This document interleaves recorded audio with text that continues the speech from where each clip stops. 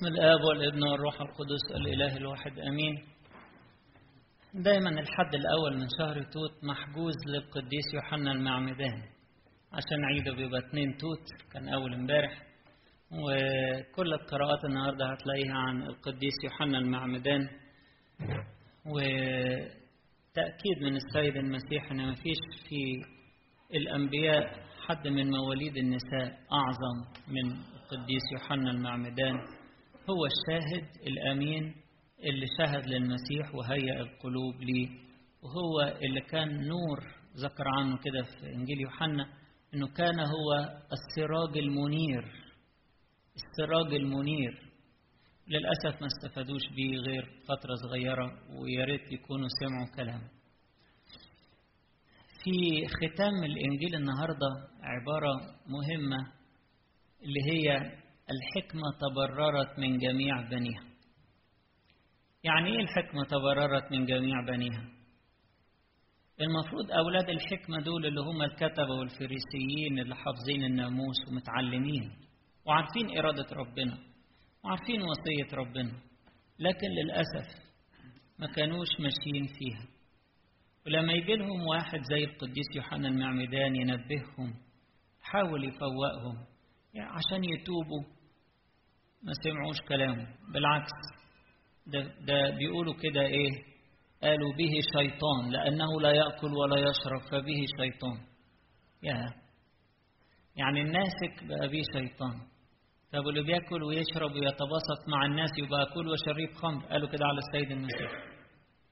حاجة مؤسفة لما يكون الإنسان المفترض إنه بيفهم ودارس وقاري وصية ربنا ويخلو من الحكمة، فالحكمة تتبرر منه، زي ما بنقول بالبلدي كده تتبرى منه. تتبرى منه يعني خلاص هو المفروض كان من ولادها، لكن للأسف الشديد الحكمة تبرأت منه. تتبرى منه يعني تتبرأ منه أو تتبرر منه. عشان كده نفسي أتكلم النهاردة عن كيف نكون أبناء الحكمة، كيف لا تتبرأ مننا الحكمة، كيف نكون أبناء الحكمة وفعلا نسلك بحكمة. لأنه ما يلقش أبدا إنه يتقال عن أولاد ربنا أو يتقال عننا إن الحكمة تبرأت مننا بسبب سلوكياتنا الخاطئة. ما ينفعش، ما يصحش ولاد ربنا اللي عارفين وصاياه اللي معاهم النور يبقوا بيتخبطوا في الظلام والحكمة تتبرأ منه. عشان كده احنا عايزين نكون أبناء الحكمة. كيف نكون أبناء الحكمة بحق وبصدق؟ أول حاجة أنا هقول 5 نقط. أول حاجة التحلي بالاتضاع.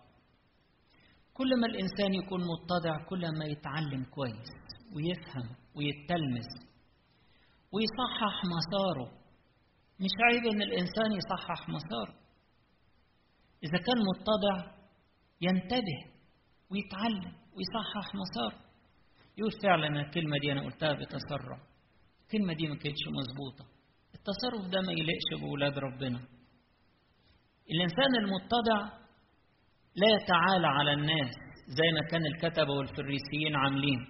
الكتبة والفريسيين كانوا متعاليين. مين يوحنا ده اللي هيعلمنا؟ ناس متعاليين كده. فللأسف لم يبرروا الله ولم يعترفوا بخطاياهم وما استفادوش من القديس يوحنا. فاكرين صلاة الفريسي كانت عاملة ازاي؟ حاطط نفسه فوق وبيقول على الناس الباقيين ان هم تحت خالص. لست مثل باقي الناس الخاطفين الظالمين الزناه. انا مش زي بقية الناس الوحشين اللي ما بيفهموش اللي عايشين في الخطية. يعني ايه يعني انا اعلى من الناس ولا ايه؟ كان المسيح سيدنا وإلهنا نزل تحت الرجلين عشان يغسلها واتضع وقال لنا تعلموا مني فإني وديع ومتواضع القلب. أنا هعمل نفسي، أحط نفسي أعلى من الناس وأعمل نفسي أنا الوحيد اللي بفهم؟ التحلي بالاتضاع هو ده اللي يخلينا أولاد الحكمة. أحيانا ما الإنسان يكون مش عارف حاجة يسكت عشان يتعلم ويقرأ ويسمع أحسن ما يفتي في كل حاجة. وإحنا شطار خالص كمصريين في الموضوع ده، ودي حاجة مش كويسة. مرض موجود إن الناس تفتي في أي موضوع، تتكلم وباندفاع وبقوة من غير ما حتى يكون سمع ولا فهم ولا قرأ ولا اتعلم الحاجة على أصولها. سفر الأمثال آية لطيفة بتقول: الجاهل إذا سكت يحسب حكيما. الجاهل إذا سكت يحسب حكيما، يسكت يسأل المختصين يحسب حكيما. أول حاجة التحلي بالاتضاع، نبقى كده أبناء للحكمة. تاني حاجة الصدق مع النفس.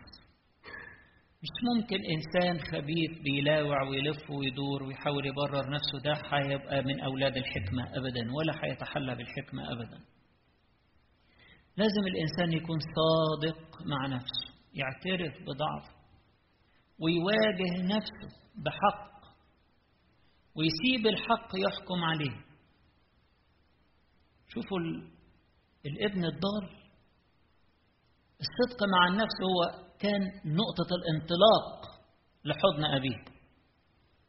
قال: إيه الوضع اللي أنا فيه ده؟ كم من أجير عند أبي يفضل عنه الخبز وأنا هنا أهلك جوعا. وأنا هنكر يعني الوضع اللي أنا فيه؟ في ناس كده عايشة في دينايل، عايشة في الخطية، بس يقول لك ماله، الناس كلها عايشة كده، مفيش مشكلة. مفيش مشكلة إزاي؟ الاعتراف بالمشكلة هو أول حاجة.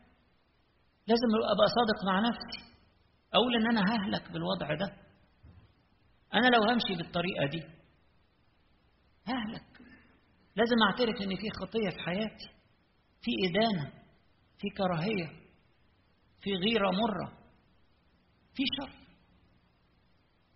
مش طايق فلان، مش طايقة فلانة دي بتاخد الأضواء مني. لازم أبقى صادق مع نفسي. علشان أكملي بالحكمة الإلهية لازم أبقى صادق مع نفسي.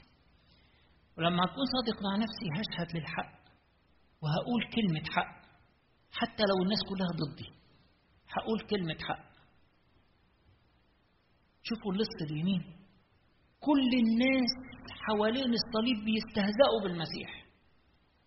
حتى اللص التاني بيوبخه، يقول له: ما تنقذ نفسك يا أخي وتنقذنا لما بيقولوا عليك يعني إنك كنت بتعمل معجزات. واللي بيستهزئوا بيه واللي يقولوا لو كان هو ابن الله فلينزل، وبس هو ذا ينادي إيليا. ناس عمالة إيه في الزفة بتتكلم وبتنتقد اللص اليمين ده علشان كان صادق مع نفسه، قال كلمة حق.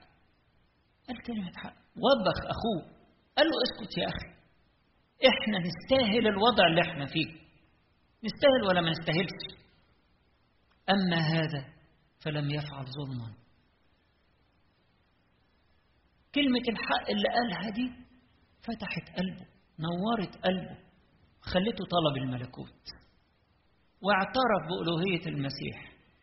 قال له: اذكرني يا رب متى جئت في ملكوتك. اعترف أنه هو الإله صاحب الملكوت، هو ده المهان على الصليب جنبك، ده الملك. أيوه، إيه النور ده؟ إيه النور اللي ملأ قلبه وعقله ده في وسط ظلمة؟ حتى الجو كان ظلم من بره، الشمس أظلمت والناس قلوبها مظلمة وبتستهزأ بالمسيح، لكن ده قلبه نور لأنه كان صادق مع نفسه. فقال كلمة حق في وسط ناس كتيرة بتتكلم بالباطل.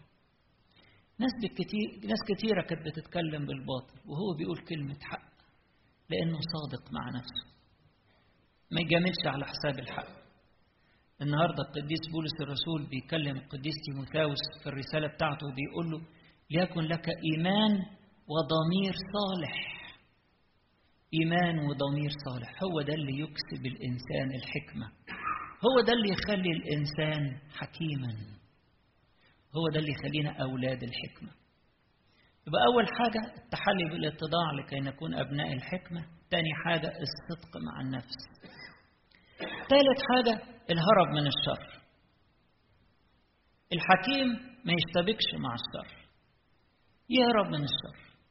قديس يوحنا ما اشتبكش مع الناس اللي في الهيكل ولا نافسهم، راح خدم ربنا في حتة لوحده، وقاد ناس كتير للتوبة، زي ما اتقال عنه في النبوة بتاعت باباه زكريا، كان نبي، قال إن هو يرد قلوب الآباء إلى الأبناء والعصاة إلى فكر الأبرار لكي يهيئ للرب شعبا مستعدا. وده نفس الكلام اللي قاله رئيس الملائكة جبرائيل لما بيبشر زكريا بيوحنا.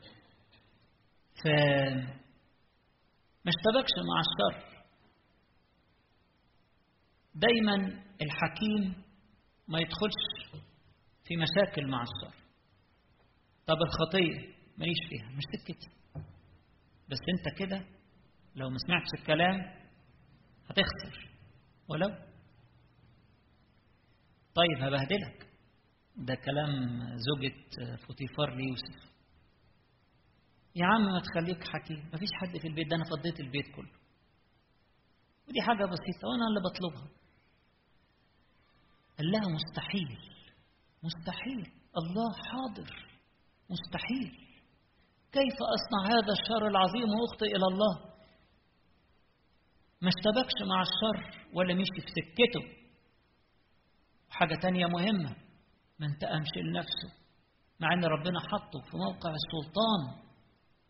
إخواته لما شافوا المجد اللي هو فيه وشافوا السلطان بتاعه راحوا لباباهم قالوا له ده سيد الأرض. الراجل ده اللي قابلنا ما كانوش لسه عارفوه، قالوا له الراجل ده سيد الأرض، عمره ما ينتقم لنفسه ولا يشتبك مع الشر ولا يرد على الشر بالشر. ولما جم كانوا هم اللي خايفين، مع انه ما عملش معاهم غير كل خير. راحوا له قالوا له اوعى تنتقم مننا، ما تنساش ابونا واستك علينا. قال لهم انتوا بتقولوا ايه؟ انتم اردتم لي شرا والرب قصد به خيرا. ربنا حول الشر بتاعكم لخير. كراهيتكم ليا وحقدكم وحسدكم وان كنتوا تبيعوني كعبد، ده ربنا حوله للخير لاستبقاء حياة، لاستبقاء حياة لينا كلنا. يا سلام لما شوفوا اللي فاهم تدابير ربنا، شوفوا الحكمة بتاعت يوسف يا جماعة. هي دي الحكمة، عشان ما اشتبكش مع الشر، لا يمشي في سكة الشر ولا يرد على الشر بالشر.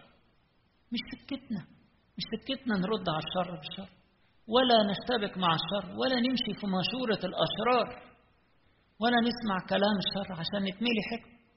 تتصوروا كده يوسف مشي ورا مرات فوتيفار، كان هيوصل اللي هو وصل له. تصوروا يوسف قلبه مليان بالمرارة من ناحية إخواته، وأول ما تملك زلهم. تفتكروا يوسف كان يبقى في البركة اللي هو خدها دي، ولا يبقى في الحكمة دي، ولا يبقى في النجاح ده، لو ضيع وقته في إنه ينتقم لنفسه؟ وهم عملوا فيا واللي عملوه مش قليل، ده أنا مش ناسي اليوم ده، أنا كنت بعيط قدامهم وهموت ورموني كبير. ويقعد ويفتكر المرارة ويقتر فيها. لا لا لا لا لا لا لا، دي مش حكمة، ده مش سكة الحكمة إن أنا أقعد أفتكر اللي عملوا فيا فلان واللي قالته عليا فلانة. لا لا لا لا، دي مش سكتنا، دي مش سكة أولاد الحكمة.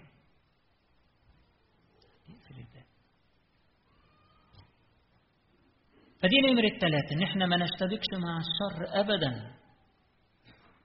شوفوا إبراهيم أول ما شاف كده إن في مشاكل هتحصل بين الرعاة بتوعه وبين رعاة لوط، على طول قال له تعالى حبيبي، إحنا أخوات، تعالى حبيبي شوف الأرض اللي أنت تحبها خدها، أحلى حتة خدها وأنا أخد الناحية التانية بعيد خالص.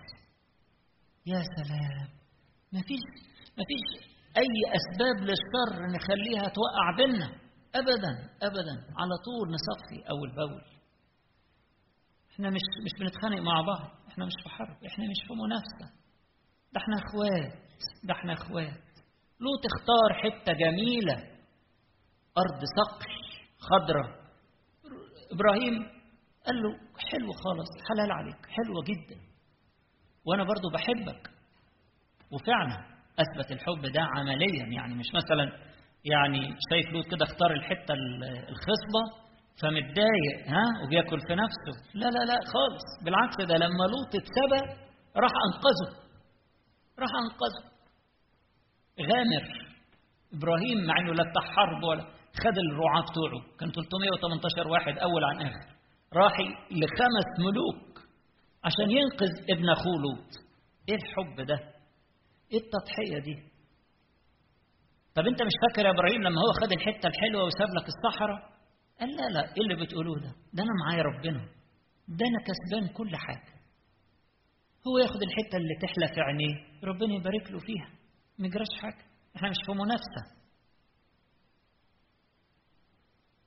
عدم الاشتباك مع الشر، وعدم رد الشر بالشر، وقطع أسباب الشر من الحكمة.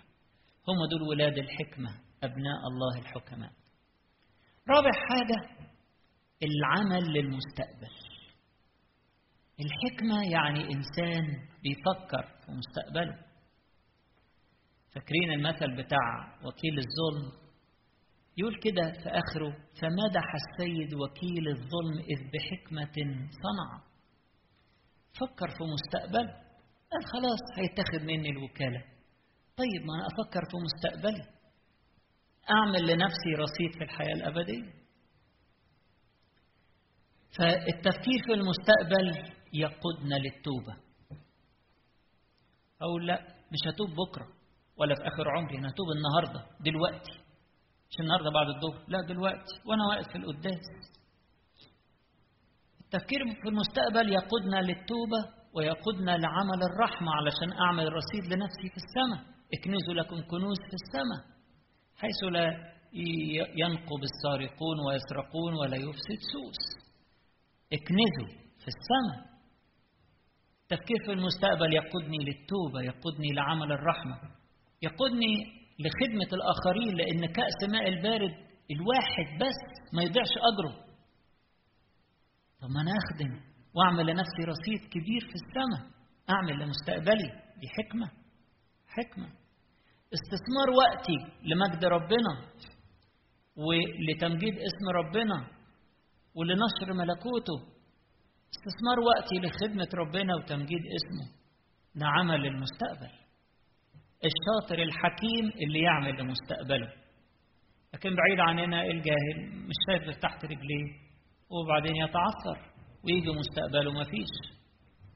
الذين يزرعون بالدموع يحصدون بالابتهاج، لكن اللي يزرعوا بالكسل بالشح يحصدون، مش هيلاقوا حاجة في رصيدهم. العمل للمستقبل من الحكمة. يبقى قلنا نمرة 1 عشان نكون أبناء الحكمة التحلي بالاتضاع. تاني حاجة الصدق مع النفس. ثالث حاجة الهروب من الشر. رابع حاجة العمل للمستقبل. آخر حاجة وأهم حاجة تنفيذ الوصية. أخذ الوصية أعيشها. قديس يعقوب النهاردة في رسالته بيقول ما تكونوش سامعين وناسيين، نكون سامعين عاملين. ما تبقوش زي واحد. شوف التشبيه اللطيف بتاع القديس يعقوب، كان رسالته مشهورة بتشبيهات كتيرة قوي. يقول عاملين زي واحد ناظر وجه خلقته في مرآة، وللوقت إذا مضى نسي ما هو. يعني بص في المراية من غير ما يظبط نفسه ولا يعدل نفسه، وراح مشي ونسي المنظر المبهدل اللي كان شايفه. طب لما بصيت في المراية، طب ما تعدل، طب ما تظبط، طب ما تشوف ايه اللي ناقص، ما تاخد خطوة عملية. المراية هي كلمة ربنا اللي بنبص فيها كل يوم ونقيس نفسنا ونشوف عيوبنا ونصلحها. ما نكونش سامعين ناسيين، بل سامعين عاملين بالوصية. تنفيذ الوصية هو رأس الحكمة مخافة الله، الإحساس بحضوره، كلامه قدام عيني أنفذه، وفوق راسي أنفذه. وصية ربنا لما بتدخل القلب تحكم الجهال، تدخل الفكر تنوره. يقول كده المزمور عنها: وصية الرب مضيئة تنير العينين عن بعد. الله عاملة زي الكشافات العربية كده اللي بتنور. ما ينفعش الإنسان يمشي في الضلمة، هيعمل حادثة، هيتعثر، هيموت. لازم يكون منور الكشافات قدامه عشان يشوف الطريق ويظبط نفسه في الطريق الصح. وصية الرب مضيئة تنير العينين عن بعد، هي دي الحكمة. الإنسان اللي بيشبع من كلمة ربنا باستمرار يتميلي حكمة وينفذ كل حاجة بيقراها ويعيشها. مش بنخزن معلومات، مش مجرد بنعرف شوية معلومات وقصص وخبرات، لا، نعيشها. كلمة ناخدها ونعيشها، كل كلمة نحطها قدام عينينا ونقول له يا رب ادينا القوة والنعمة ان احنا ننفذها في حياتنا. نفسنا فعلا يا رب نبقى انجيل معاش، نفسنا نكون كده. كلمة ربنا دي تتحول لسلوك في حياتنا. كان في شخص بيحكي عن، هو كان إنسان دارس لاهوت وحاليا أستاذ في أحد الجامعات، أستاذ أرثوذكسي بيدرس لاهوت مسيحي أرثوذكسي. بيقول في فترة من الفترات في حياته اشتغل في كار ديلر، وكان معاه واحد غير مسيحي وكان بيحاول يناوش معاه بأسئلة كتير يعني ضد المسيحية. والأخ ده كان بيقعد يشرح له بالراحة واحدة واحدة، ومع إنه التاني كان عنيف جدا إلا إنه كان محتفظ بسلامه وبهدوءه وبصبره معاه. وفي آخر 3 سنين اشتغل في الشغلانة دي في الكار ديلر ده بتاع العربيات 3 سنين. في آخر 3 سنين وهو ماشي الراجل، المهم إن الشخص ده حاول يديله كتاب مقدس عشان يقراه، مرضاش. حاول معاه بكل الوسائل عشان يقرأ، مرضاش. كان بيجاوب على أسئلته بس على قد الإمكان كده. وبعدين في آخر 3 سنين قبل ما يمشي قال له على فكرة أنا هبقى زيك مسيحي، أنا خلاص استقريت على الإيمان السليم وبدأت أحس مين هو الإله الحقيقي. فهو الشخص ده بيتساءل، بيقول هو قرأ فين عن المسيح؟ اتعلم فين؟ هو ما شافش حاجة غيري، ما شافش حد تاني غيري أنا. أشكرك يا رب لأنك أنت خلتني أبقى إنجيل مفتوح لي يقراني علشان يبقى يعرفك ويمشي في طريق الحياة الأبدية. نفسي كده كل واحد فينا يبقى إنجيل مفتوح، الناس تقراه قبل ما تسمع كلامه، الناس تقراه، الناس تشوفه. هي دي الحكمة المتجسدة في حياة كل واحد فينا، إنه يشبع من كلمة ربنا ويعيشها فيبقى إنجيل معاش وإنجيل مفتوح للكل. يرى الناس أعمالنا الصالحة فيمجدوا أبانا الذي في السماوات. كيف نكون أبناء الحكمة؟ نتحلى بالاتضاع، الصدق مع النفس، هروب من الشر والبعد عنه وعدم الاشتباك معه، وأيضا العمل للمستقبل وتنفيذ الوصية في حياتنا. ولربنا كل مجد وكرامة إلى الأبد.